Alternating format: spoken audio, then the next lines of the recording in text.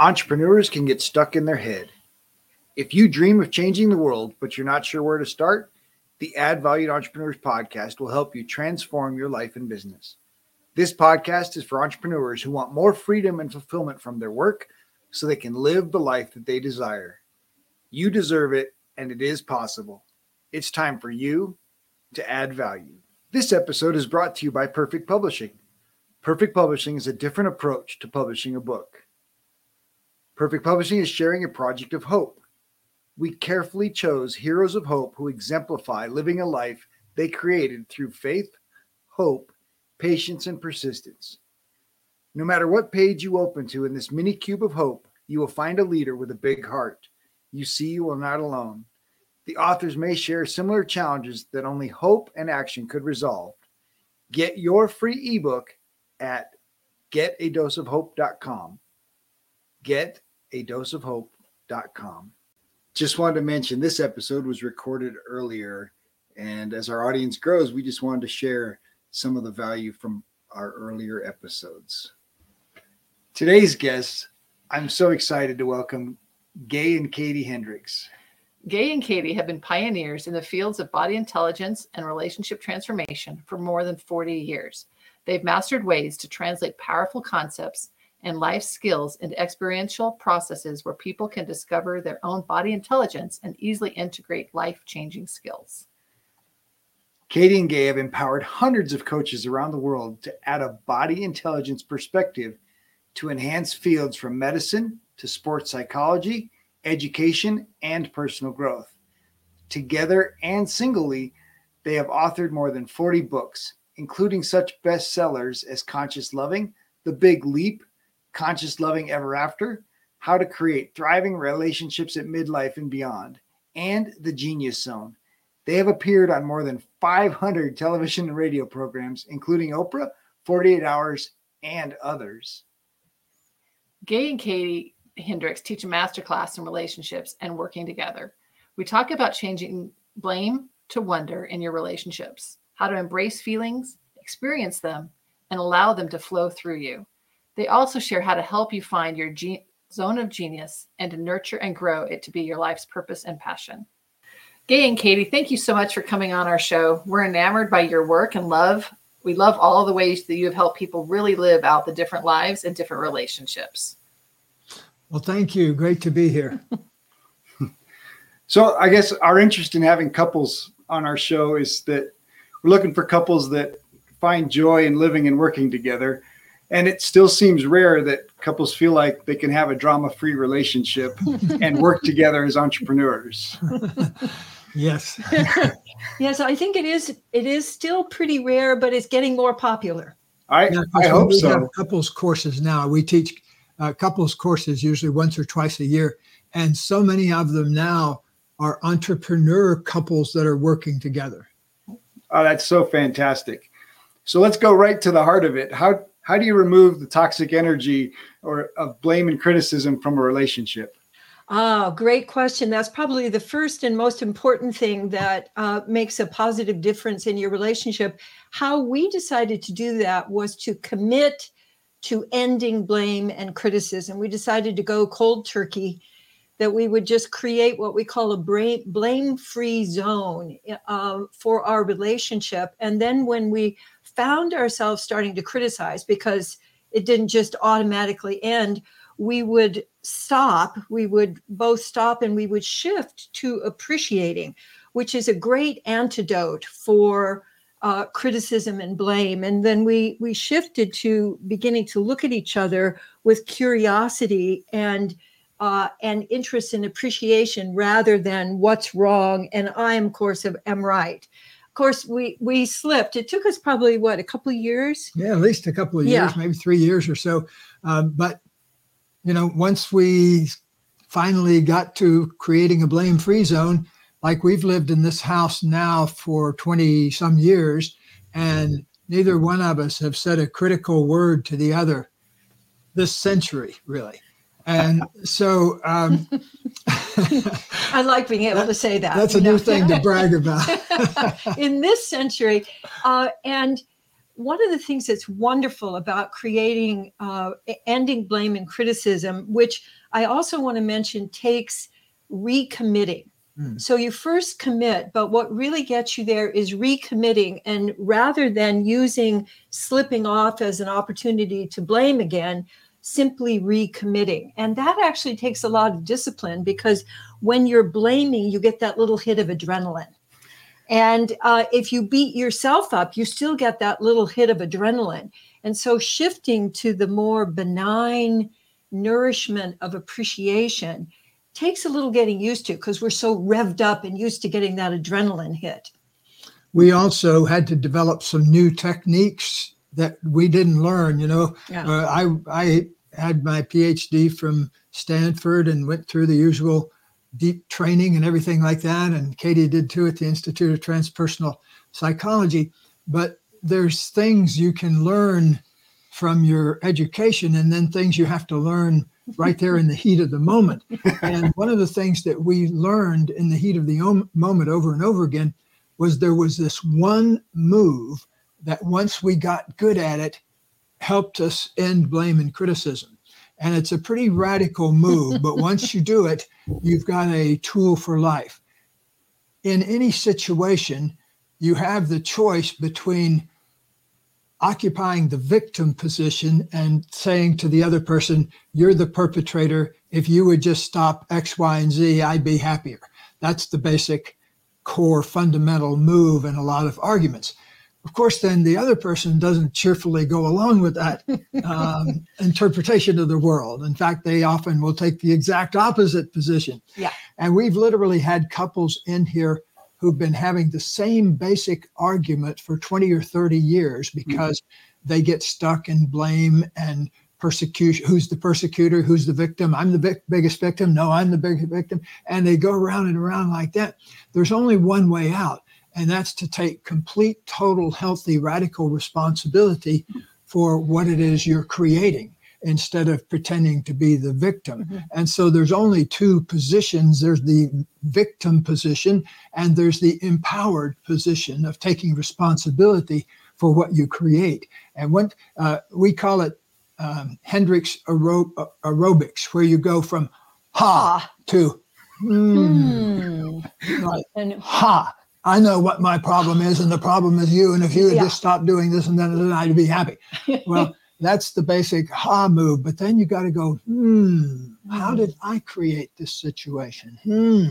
How am I contributing? And the is actually a move that we encourage people to make, because when you shift from your blame brain to your wonder brain. And that's the basic move, is shifting from blame to wonder, because it doesn't work if you stop blaming your partner and then you start blaming you. That doesn't work either, or you blame the world. So the what could I learn from this is incredibly radical. And how did I contribute to this from a sense of curiosity rather than from a sense of blame? And that keeps the discovery going in your relationship and frees up the adrenaline energy so that you can both create what you're wanting to create and also support your partner in co-creating. Oh, that's so good. It brought to mind for me James Allen in As a Man Thinketh, where he talks about the levels of character, and he talks about the man either ascends to the divine perfection or down to the level of the beast, and in between the two, I see that line. And I think you guys talk about the line in Conscious Loving, right? Above the line, you're taking responsibility. Below the line, you're a victim. Yeah. And so for me, I thought a lot about it in the area of thinking and character, but you're forcing me to add the idea of feelings into that. And how is thinking and feeling differently? Well, when you have a thought, it's an event that occurs in a spatial setting. And it has maybe a picture to it or a word to it. And feeling occupies a different zone in ourselves because it occupies an area where its words can describe it, but words don't do much to deal with it. And so you can talk about your fear all day long or talk about your anger all day long, but until you can learn to face it and feel it and love it in your own being, then it doesn't really move. And so you could say all day long, I'm not an angry person, I'm not an angry person, I'm not an angry person. But then something goes wrong and you realize, oh, your body is an angry person. And so Descartes did us a disservice a few hundred years ago when he came up with the whole line between thinking and feeling. And he said, feeling is the way to go. I think, therefore I am. It doesn't have anything to do with the stuff below my neck. Yeah. But as you well know, it's often the stuff below your neck that provides some of the big drama in life as well as the extremely big fun. Thinking awareness is an important first step. How do you help someone be more aware of their feelings? Well, the curiosity that we were talking about earlier, when you, one of the most common questions that we ask people is, how are you experiencing this in your body? And that allows people to make that big trip from living up here to going, what's going on here in the rest of my being? And so turning your attention to noticing, actually learning how to notice yourself. I remember when I was practicing as a therapist, one of the things that people would most say to me is, I would say, how are you feeling, or what's going on? And they'd say, I really don't know what I'm feeling. I have no idea what I'm feeling. And then the second thing they would say is, I know what I'm feeling, but I don't know what to do about it. And so people get confused that they think they are supposed to control their feelings and they're supposed to be able to manage them and make them go away. Whereas actually, if you turn your attention toward your feeling and you welcome that and you presence, you just being with your feelings the way you would be with a close friend, then all of that juice from your feelings becomes available for you to enjoy life, to enjoy connecting, to solve problems more effectively. We now know, unequivocally that the quickest way to change your mind is to change your body. And for 400 years, we had it backwards, or at least 400 years, that you have to change your mind, and that's supposed to somehow automatically change your feelings in your body. But when you give loving attention, that's something that all of us can do, and we can learn to do more and more effectively. So help us change our body. What's the quickest way to make that shift? There's two really quick ways. One is to shift into awareness of your breathing. And usually what helps is to take slower, deeper, easier breaths. That often puts you more in touch with your body. One of the signs of stress in the human body is short, shallow breathing. And so if you can just slow your breathing down and take a little bit deeper, easier breath, that is a quick way. Actually, some of the research we found is that even 3 easy breaths is enough to begin to change the stress chemistry in your body. And so that's a starting place. Then Katie, the master movement therapist, also the way to use your body to change. And so in this research that Gay was just mentioning, when you take 3 easy connected breaths and then add to that, just changing your posture in some way, simply changing your posture combined with breath eases the stress chemistry, but it also opens you more to listening to the wisdom of your body. And what we know now about our body wisdom is that, one, it doesn't yell at us. It's really soft spoken, and it often doesn't repeat. So if you've got a lot of going on inside, you're not going to really be able to listen to the suggestions that help you make more effective decisions and get your timing right. And so the combination of getting curious and then welcoming how your body is speaking to you. I was remembering one of the things when I first met Katie. By the way, we just had our 40th wedding anniversary a few days ago. Thank you. Yes. Personal best. When I first met Katie, she had a Charlie Brown cartoon, and it had Charlie Brown is walking along with his head hung over like this. And Lucy says, Charlie Brown, what's going on? And he says, I'm depressed. And she says, well, for starters, why don't you try looking up and holding your head up straight? And he says, no, because if I did that, I wouldn't be depressed anymore. And I want to be depressed. So I wouldn't get any joy out of my depression. And so and this was a cartoon from many years ago, which I just love because it lets us know that when we change our relationship to our physical body, it's an avenue to changing our connection with ourselves, a connection with our feelings, our connections with others. And it also gives more fuel to our thinking, because our thinking can only work with the material that's there. And if we just keep giving it stress signals, that's what it's going to work with and go, oh my gosh, the world is a terrible and frightening place, because that's what we keep feeding it. But if our body is saying, oh, notice how beautiful it is, and I'm appreciating so much the light today, and I appreciate all of the contributions that you're making to my life, then we get more juiciness for our brain to work with problem solving and planning and being and realizing our dreams. There's two really terrific things in that cartoon, I think. First is recognizing the value of lifting your body up and that body attention, but the truth of the number of people that want to stay in that victim role. And even if they're telling everybody, oh, I want to change, oh, I want this different, they're much more content to stay the victim. Boy, is that really, one time I was speaking at a conference where Carl Simonton, the cancer medical doctor, was also speaking. And we had some time to hang out backstage. And I was, as I often do when I meet some person of significance, I say, what's the one thing that you've learned in your life that really surprised you, or in your medical practice? And he said the biggest surprise to him is, he says, in his clinic, everybody has to start with an introductory lecture. And in that lecture, they find out that they are going to need to take responsibility for their own healing by doing certain body things every day, and doing meditations, and doing actually active participation. It's not just things that are going to be done to them.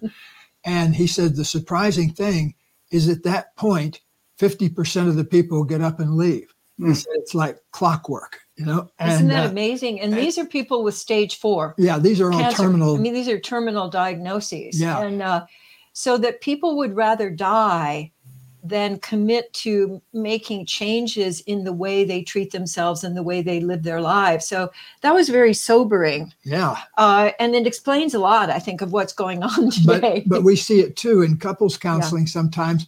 In about 1 out of every 5 cases, they just can't stop fighting with each other. They can't take responsibility. They just won't make the commitment to any kind of different change. So, maybe somebody else could help them, but there's 1 out of 5 that we don't seem to be able to help. And it's usually for that reason, that they're not willing to give up being right, even for 10 seconds.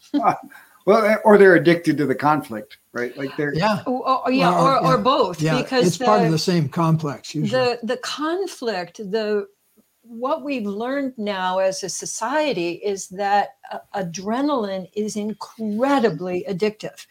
It's an incredibly addictive substance. And the effect it's had on society is, I've noticed that people have gotten faster and faster. So for example, the 5G, the whole 5G is going to be faster.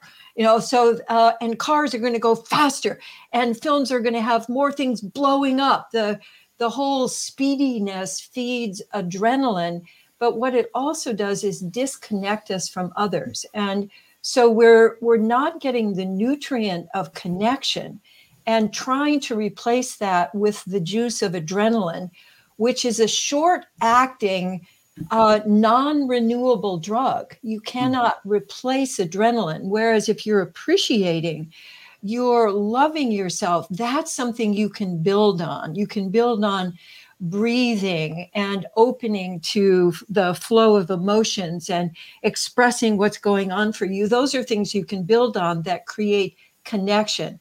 But when people are in adrenaline, it's very hard for them to get out of that, like being on a roller coaster all the time. Yeah. Can we do that one? So it reminds us of a favorite quote from The Big Leap. We need to increase our tolerance for things going well in our lives now. Yeah. Yes. Well, that is the big thing, isn't it? To be able to tolerate things going well for longer and longer periods of time, to tolerate more and more intimacy without needing to, mess it up in some way.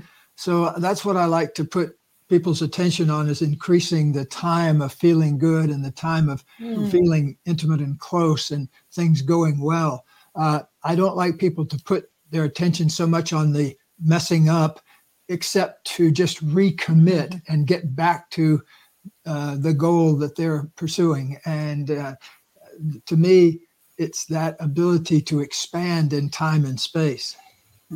So good. So you mentioned obviously helping a couple feel their feelings, experience their feelings, make a commitment to ending blame. How do they take the next step of communicating? Well, we now call this, we used to call it telling the microscopic truth. And what I like now, that's valuable, but we have so much baggage on the word truth that I like to call this speaking from discovery. That if I'm describing what I am experiencing, that both locates me in my body and in my actual in the moment experience. And it also opens a connection with whoever I'm speaking to, so that when I speak what I'm experiencing, I feel more connected to me. And I also feel open to giving and receiving much more than if I were saying, I'm right about this and I'm going to criticize you. Or even if I'm withholding and not saying what's going on because I expect that my partner's supposed to read my mind, or they should speak first, or I do all the speaking, it's your turn now. So all of that interior dialogue, but it's really about describing what's going on for you. And if people begin to practice that, even the intention, even if you're doing it awkwardly, if you have the intention to describe and connect with your partner, that has really incredible power. So you don't have to do it perfectly. The intention will really connect. And how is a partner supposed to receive? I mean, is it just an openness to receiving? Well, that may sound like a just, but it's a really big deal, openness to receiving. And, there's a lot of research about our willingness to receive is a gift to the speaker.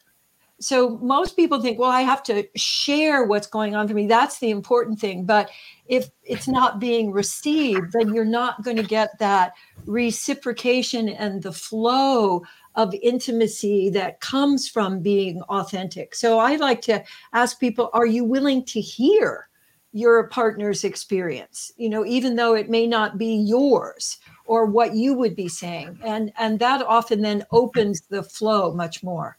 We teach in our couples trainings, we teach a form of conscious listening where we actually break down the process of listening into certain specific steps. And it's all in our books. It's in our books, and it's also on we have 2 websites, and there's a whole map for listening on the foundationforconsciousliving.org. So we're doing our best to make these processes available for people, for entrepreneurs, for coaches, for couples and partners who want to have the material, but maybe not want to come to a seminar. And so we've done that on our website. But really, obviously it's taking being present to another level, right? it's being aware of yourself and allowing yourself to speak all those things that you typically have bottled up or not felt like needed to be said.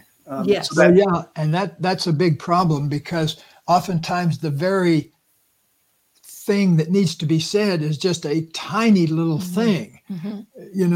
I remember one time working with a couple where he accused her of, flirting with this other man at a social event. And so he was really convinced and all that, but it boiled down to, I'm afraid I'm losing you.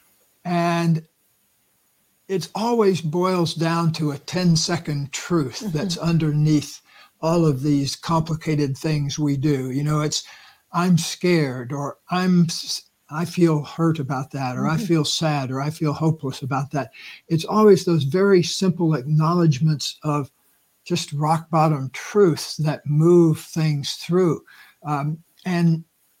It almost seems like a miracle at times when you see somebody like a guy I often used. My most extreme example was a guy who had extreme back pain for 3.5 years, and had 105 chiropractic adjustments and 100 massages. And he was about to get a fusion. He was going to get a spinal fusion thing. But the 10-second truth that's underneath it was, I'm having an affair with my secretary for the last 3.5 years.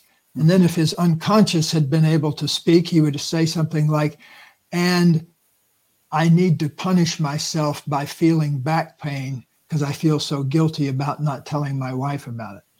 Now, in the meantime, over that 3 years, his wife had gained about 40 pounds, and that was a big drama for her, and had gotten to be a big drama in the relationship. Within a month after his confession, she lost pretty much all the excess weight that just she said it almost felt like it fell off her. And because a person adjusting to a person lying to them has a whole set of symptoms. And so the form of conscious listening we teach tells people how to communicate those deep rooted things in a very simple format. So I encourage you, if you're a couple, go search those out. They can really be a big blessing to the relationship. I was stunned in Conscious Loving, the number of physical manifestations in people's bodies from the examples that you share. And it's incredible what the mind will cause for a body carrying guilt and shame. Yes, just whole structures. And some people would say that that our various religions come out of that whole process of not being able to communicate authentically, and then creating a whole structure to support that. Like basically, I'm scared of dying. Yes. Well, and the power of forgiveness, right? I mean, if you have the opportunity to confess, forgiveness really does bring the opportunity for restoration. Yeah, and there's a beautiful quotation from the Gospel of Thomas that I often use that says, if you bring forth what is within you will save you. If you do not bring forth what is within you will destroy you. And I see that all the time on a very practical basis where, people discover, because of the big leap or whatever, they discover their genius zone and they shift into doing their life out of things they love to do. Mm-hmm. And they often write me to tell me of the various illnesses that have disappeared as they right. Go about doing that. But the fact is that if we are carrying something inside, a burden of shame or something we're punishing ourselves for, or simply something that occurred that we've never recovered from, like a grief event that we're still holding on to in our bodies, it's really hard to invent a new life because you're still in the sculpture of that old position that you were in when the trauma occurred. And so that's why we're so body-centered in our work, that we want people to break free from that. And sometimes doing the simplest little things for 5 or 10 minutes a day, or even sometimes 5 or 10 seconds, can really free you from things that are bothering you. Yeah, that's so good. We will be right back after this short break. This episode is sponsored by the newly released book, Dream Life Planner, Move from Tired and Overwhelmed to Free and Empowered, by Noelle L. Peterson, available on Amazon. Or you can order a personalized signed copy at Empower, EMPOWER 2 dream.com. That's Empower 2 dream.com. If you enjoy the show, please like and subscribe, leave a review, tell your friends. Welcome back. Let's get back to more greatness. I think we love that quote from Thomas, by the way. That was one we've had conversations about. The other two things I really identify with from the Big Leap, at least, are living in integrity with yourself. And then, of course, I love the zone of genius and exploring that. But can you share what does it mean, or describe what does it mean to be living in integrity with oneself? Well, we've been really studying that whole structure for several decades now, and we've developed some skills that we call the 4 pillars of integrity that have to do with healthy responsibility in making impeccable agreements, creating conscious communication, and being emotionally transparent. And we consider the definition of integrity that I really love is an unbroken wholeness or totality with nothing wanting. So integrity is really about wholeness. And when we can recover our wholeness if it's broken by practicing these various skills that we call the 4 pillars of integrity, and they're all doable. They're not woo-woo. They're things that you could actually take action on right now. For example, doing what you say you're going to do and not doing what you say you're not going to do. That's an example of one of the agreement skills. And so integrity allows you to live in wholeness, but also to be a presence that invites wholeness from others. Oh.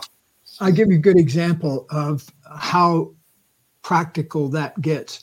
I've been going to the same little gym to work out with my trainer 3 times a week for the last 10 years or so. So I've literally been more than 1,000 times. And I always go at the same time, 9 o'clock on Monday, Wednesday, and Friday. But if I'm going to be late by even 1 minute, I will actually stop and text him that says, I'm going to be 5 minutes late, or whatever I need to say, because our agreement is that we start at 9 o'clock. And even though we're good friends and I've been going there forever, and at one level, he wouldn't care if I was 5 minutes late. I always, to be impeccable with my own agreements, like to communicate if there's some variance with what I said I was going to do and what I'm actually going to do. Mm-hmm. So I go to great lengths to not have anything that I haven't, have anything important that I haven't said to another person. And again, if I think of something like that, I will literally sometimes pull off the road and get hold of the person.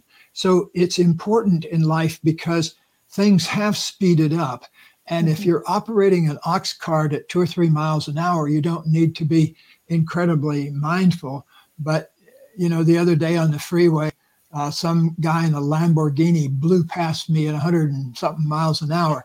And if you're driving your Lamborghini at 100 miles an hour, you don't have as much tolerance for variance from integrity. You need to really be in the spirit of integrity. So I think that's one of the most important fundamental things that people can do, is to make sure they have alignment also at a deeper level with your life purpose. That's one level of integrity that many people never get quite right, is to figure out what it is exactly they're doing here. I don't think of life purpose as something that anybody hands you. It's something that you figure out, what is my individual contribution going to be here? What can I do from the sweet spot of what I love to do and what I would most love to contribute to the world around me? So those are sacred things. And I think the more you can live in the simplicity of those sacred things, the more you're able to accomplish, because you're not always digging yourself out of the ditch by having to confess things that you've been hiding and that sort of thing. Well, just obviously the level of conscious awareness just dealing with feelings for oneself takes you to a whole nother level. But then being able to do that in a relationship where both parties are at that higher level of awareness of their feelings, of their own commitment to integrity and responsibility, I mean, I just imagine these are incredible relationships. Yes, and they become an incredible beacon for their friends, their neighbors, and their communities, because they're operating in a whole different way of putting a focus on connecting and creating and supporting creativity. They're also so much more efficient. I mean, one of the things we noticed is that since we don't spend any time blaming and criticizing, and we don't have to dig ourselves out of holes, that we have lots of free time for creative projects, for enjoying the beauty of our neighborhood, for really celebrating what we can contribute, but also the joy of life. Rather than getting the juice from the adrenaline and conflict, we're getting juice from creating and being a part of creating new structures on the planet where other people can also enjoy more and more of doing what they love and connecting with others. I also want to say that one of the big joys for me that was totally unexpected was being able to be totally unedited. It is just wonderful to be able to, when something comes up, to be able to say it. And often now we literally have the same thought at the same time. And this has been going on now for several years, and it can be for everything from the esoteric to the practical. Like we'll both say, ooh, salad. I want salad today for lunch. And so it is this level of communication that I think is the new frontier of us communicating on whole different levels than humans have had available. That's so good. I love the increase in creativity and just the unedited, right?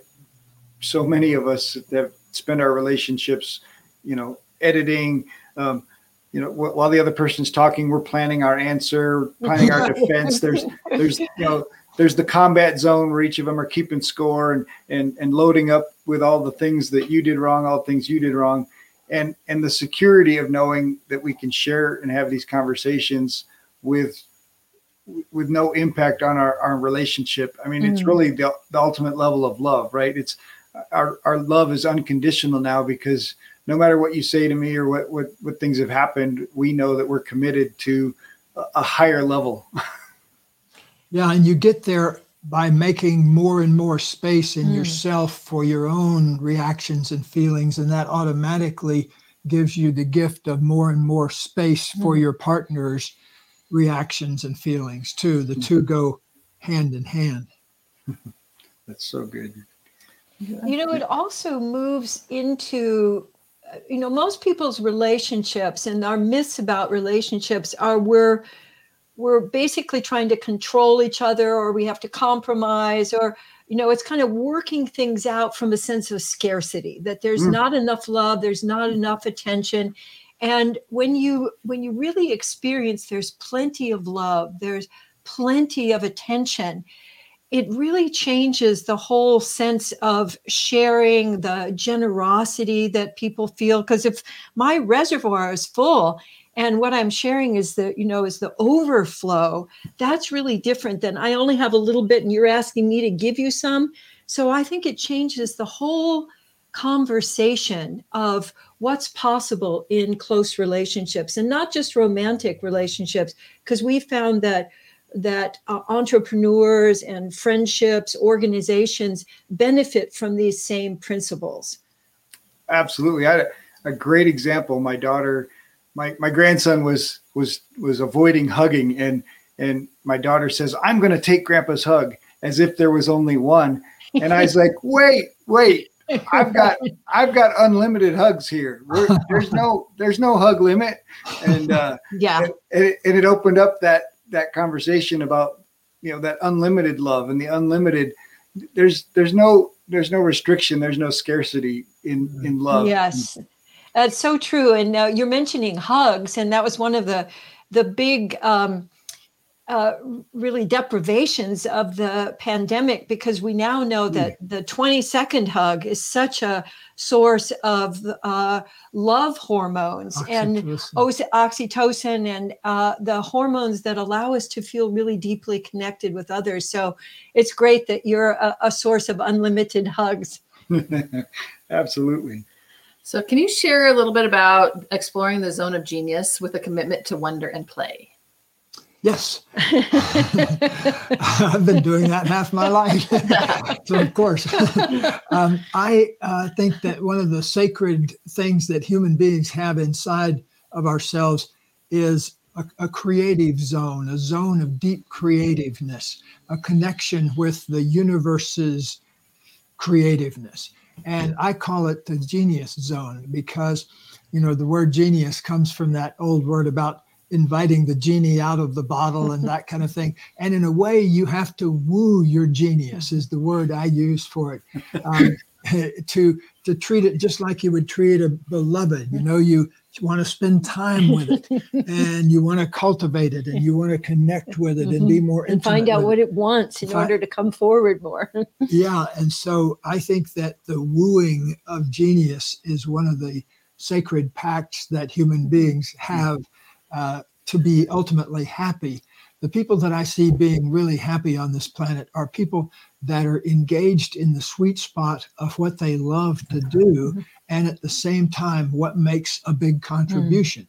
And it might be a contribution through a really good soup for your family or a piece of software that millions of people use. So creativity has no boundaries or bounds to it. It's just, to me, my definition of creativity is whatever has the capacity to surprise you in yourself. Things you can say, wow, I've never seen it that way. And to me, the capacity for infinite surprise is one of the things that genius has going for it. I have on one of my prized possessions over here on the wall, you can't see it, is an autographed picture of Albert Einstein. And you mentioned wonder. In his notebooks, there's this thing he talks about where he wondered about a particular problem in physics every day for 27 years. Isn't that amazing? And finally, that's a commitment. Committing and recommitting. That was amazing. By the way, I don't know if I've never documented this, but somebody told me that toward the end of his life, somebody asked Albert Einstein if he was going to take up a different field. If he hadn't gone into physics, what would he do? And he said something about he'd study relationships. I never heard that one. Yeah, and this was a guy that wasn't particularly great at that. As a matter of fact, he wrote his entire autobiography without mentioning his first wife. And so, who apparently contributed a lot to some of his theories, but so never got recognized. So you can be a genius in some areas and really be a obtuse in other areas.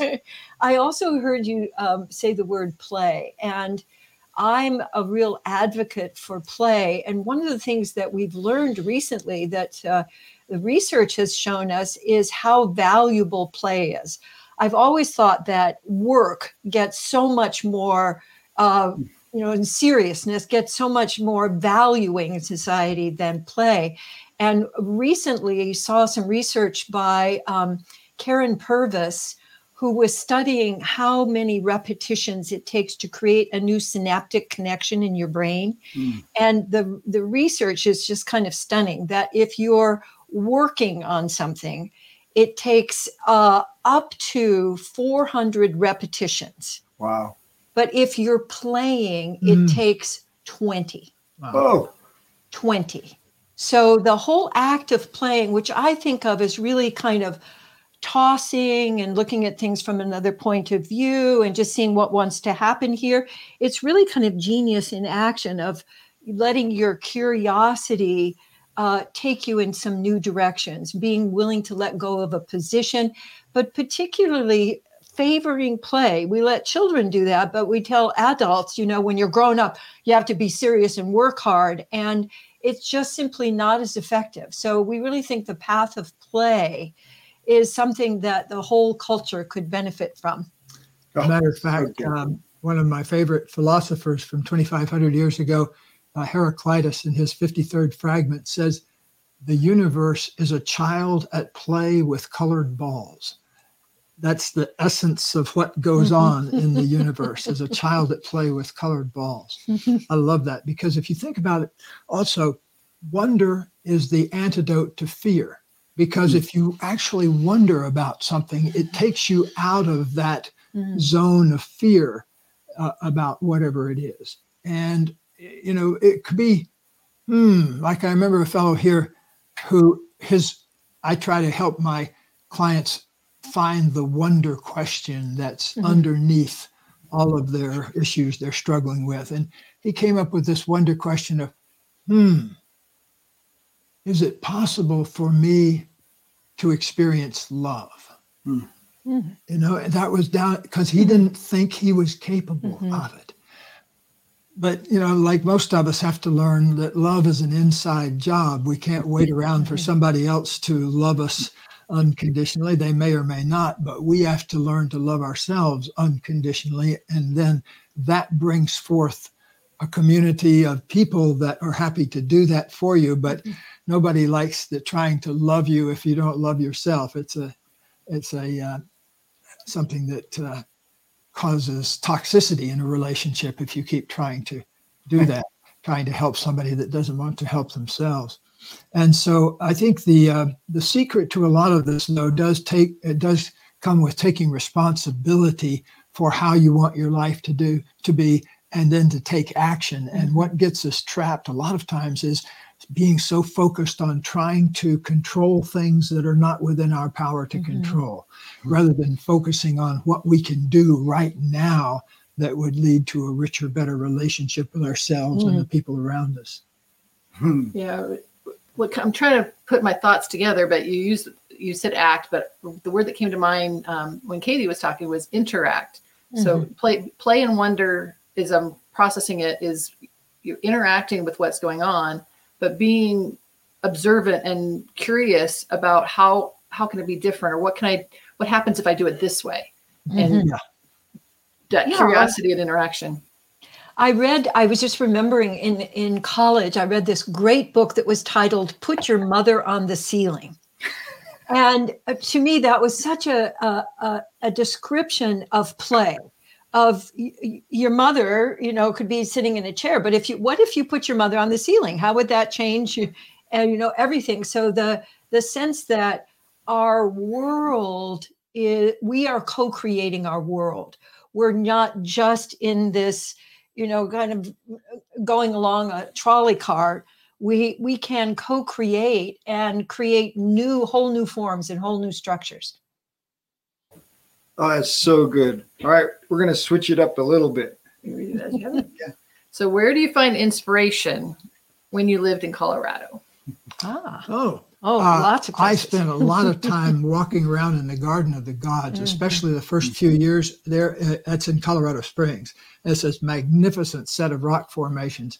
And also Katie and I were early adopters of the mountain biking craze in the whole world. And so we were first couple of people to have mountain bikes, and we've ridden thousands of miles probably through Colorado on our mountain bikes when we lived there.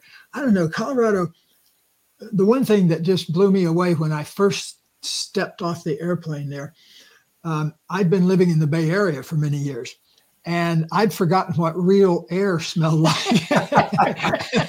And I got off the plane in Colorado Springs. I said, wow, my goodness, and I just went around the first few days I was there breathing. And I've often said to people, I learned to breathe in Colorado. So the physical environment there, it's just one of the most wonderful things. And also, I got very sensitive to cold weather there. I just that was the other side of things. So Colorado has a very high percentage of sunny days. So even though, it does snow there, very often the snow, you can have 3 feet of snow and then it's gone in 2 days. But there was one year where it snowed about 3 feet, but then it didn't get above 0 for 3 weeks. Dang it. And then one day we both drove Saabs at that point, Swedish cars. And then one morning we couldn't get either of our cars started. And we said, something got to change here. So. When you can't get a Swedish car to start, that's time to move on. So we moved out there to California in 95. Katie's folks lived in Santa Barbara where Katie grew up, and they were getting up in years. And so we wanted to be closer to them and look after them in their final years, which we did. And so then we moved over here to our beautiful little mountain paradise in a little mountain valley called Ojai, Ojai. Oh, beautiful. Very nice. So in talking about the Zone of Genius, and I love the Zone of Genius, as an entrepreneur coach, I believe that every human being was put on this planet to serve humanity in some way. Mm-hmm. And when you can dig that out of yourself and align your passion and purpose and genius all together, I think it's incredible. And you get compensated for it, and you're serving the world. It's ultimate win-win, for everybody, mm-hmm. including the planet. And so if you're an entrepreneur that's in that place, trying to discover their zone of genius, how can you help them figure out what's their biggest impact that they can have? Well, I would first focus on what you most love to do, where time disappears, and let that be what's coming up from inside rather than looking out there. And then when you find something that you love to do, then how can you do that more and more in your day-to-day life? And then different connections that you may not ever have thought of start emerging. I was just thinking about our neighbor here, Kate, who makes bread, and how she started just making bread because she loved to make bread. And then people started finding out about it, and she was selling it from her parents, basically her parents' backyard. And now she's going to be opening a whole restaurant here in Ojai that's going to be featuring her bread with some other folks whose genius is this particular kind of cuisine. So we're all getting to benefit from that, from her just staying in there like, how could I be expressing this more and more in the world? That's so good. Yeah. I just love helping people explore that. So any tools that help people ask the right questions and believe the answers when they come. Yes, we have our coaching training programs really assist people to formulate those questions, but also be open to the universe dropping those in when they're wondering and doing what they love to do. Mm-hmm. So with the importance of play and fun, what was your most memorable date? Memorable date? Mm-hmm. Oh, wow. We've had so many. I was thinking our most memorable. I mean, we've done everything. We've ridden on the backs of elephants in Cambodia and, rode on a donkey into Petra in Jordan. Right. And been in the Blue Mosque in Istanbul. So I'll tell you though, golly, any moment I get to spend with Katie, I feel like the luckiest man on earth. Mm-hmm. I've literally had 40 straight years of waking up every day feeling like the luckiest man on earth just because I get to hang out with her. It doesn't matter what we're doing. Mm-hmm. I would say my favorite thing to do right now is to get on our electric bikes and ride around. And we may be going on an errand or maybe going somewhere, but being in motion next to you on an electric bike, because my knees are not what they used to be when I was riding mountain bikes. And so I just think electric bikes are one of the best inventions ever in the world.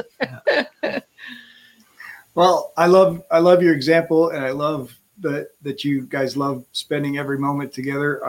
I'm blessed to have had that same relationship with this wonderful lady here, and we're a few years behind you, but not a lot. We're going to be on 30 this year. All right, so, congratulations! Yeah, so thank you, and happy 40th.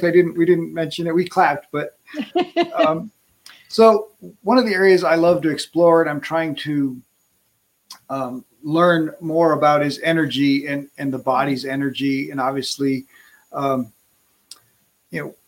eating things and activity play into energy, but I think our energy is affected in so many ways. Mm-hmm. Napoleon Hill talked about the sexual desire is the strongest desire that human beings can have, and he created that chapter on transmutation of sexual energy or sexual desire and I think most people get confused by it and challenged by it. But I think about the sexual energy as creative energy, and obviously it's the ultimate act of creation to create another human being. But then, obviously her and I have created two human beings, but we've been together 30 years and the rest of that energy has been spent in different ways. So for me, it's exploring letting go of the competitive nature and really allowing that creative nature to rise up. So what are your thoughts on creative energy? Well, I think that creative energy is the larger thing, and it expresses itself at different places in our bodies in different ways. And one of the big ways that energy has to light up is in the sexual zone, because it has to keep the game going. And so primarily without the game, there's nothing going on. And so, but it's the same energy, whether you're talking about down in the pelvis or in the belly or in the heart. It just expresses itself in different ways. It's the same. It's the same faucet. So you have, yes, in fact, that's a key thing that one of my mentors, Jack Downing, way back in the early days of my career, he was a great psychiatrist and teacher around where I was studying at Stanford at the time. And he said that one of the biggest mistakes human beings make is thinking that there are two faucets, one called pain and one called pleasure, and that we're supposed to keep pain turned down and crank up pleasure. He said, but the real issue is there's only one faucet, and it says awareness on it. And if you open up that faucet, sometimes you're going to get, like we used to own a cabin up in the mountains, and when we'd come back for a while, we'd turn on the water, all this stuff would come out and everything, but then the clear stream would run. And that's the way it usually works, is the more you open up your faucet of awareness, you're going to get all sorts of different things. But what you're going to get is just different expressions of energy. That's so good. Thank you. So powerful. Go ahead. I wanted to just share with you that people may not know, back right after we wrote Conscious Loving, we wrote a book about body energy and about what's going on in the body and body wisdom. That's called At the Speed of Life. And that is still in print, and it has lots of practical choices, but lots of ways for people to both open their awareness, but to enjoy more and more of their body energy and their energy in general. Thank you. How do your mind and heart work together to bring about a vision of the future? Well, it comes down to that integrity piece again, Noelle, that I often tell our students that the most important journey they'll ever make is 12 inches from here, their head down to their heart. And because in that becomes the possibility of an alignment. Our minds are really good at thinking up different creative possibilities, but it's the energy from down underneath there that's going to make it possible for us to bring our vision into reality. So I think that the moment you get the two working together, that's when you become virtually unstoppable, as you harness the power of that mind and undergird it with the power of energy that comes from knowing what your purpose is and being open to being supported and all of those kind of things that make for a more easygoing path through life. So that all has to do with linking up your head and your heart. I was just thinking too about how often when I'm working with people, I literally see their head out ahead of the rest of their body. So you get your head out ahead of your heart. You can make decisions that are really not aligned with what gives you joy and what allows you to really come from a heart space. And there's a great physicist, David Bohm, who's one of my favorite writers. And his saying, which I really love, is the mind makes up the world and then says, I didn't do it. And we believe that. But when we get our heart, when our head is resting on top of heart, and we really are heart first rather than head first, I think that really opens up the faucet in a very powerful way. That is so good. So good. I so appreciate all the wisdom that you've shared today. If young entrepreneurs are just, you've just had coffee together and you're going to leave them with Gay and Katie's words of wisdom, what would you share? Well, the first thing I would say is when you get in hassle, just notice the drift and make the shift. Notice the drift and make the shift. I love that. Thank you. And love as much as you can from wherever you are. Oh, so good. Thank you guys so much. Thank you. Such a pleasure. If you enjoyed the show, please like, subscribe, or leave a review. We have a free gift for you at addvaluemindset.com. That's addvaluemindset.com. We've collected some of the best mindset secrets shared by successful entrepreneurs on our podcast, and we want to give them to you for free. addvaluemindset.com. In our next episode, Kellen Flukiger and Robert learn about his incredible journey of survival. He survived corporate super success and a drug habit, and after spending years destroying himself and his relationships, Kellen shifted his thinking, found new relationships, and a new desire to help people discover the power of love and the power to add good to the world. Kellen now uses his experiences and gifts to inspire good in the world and helps others to do the same.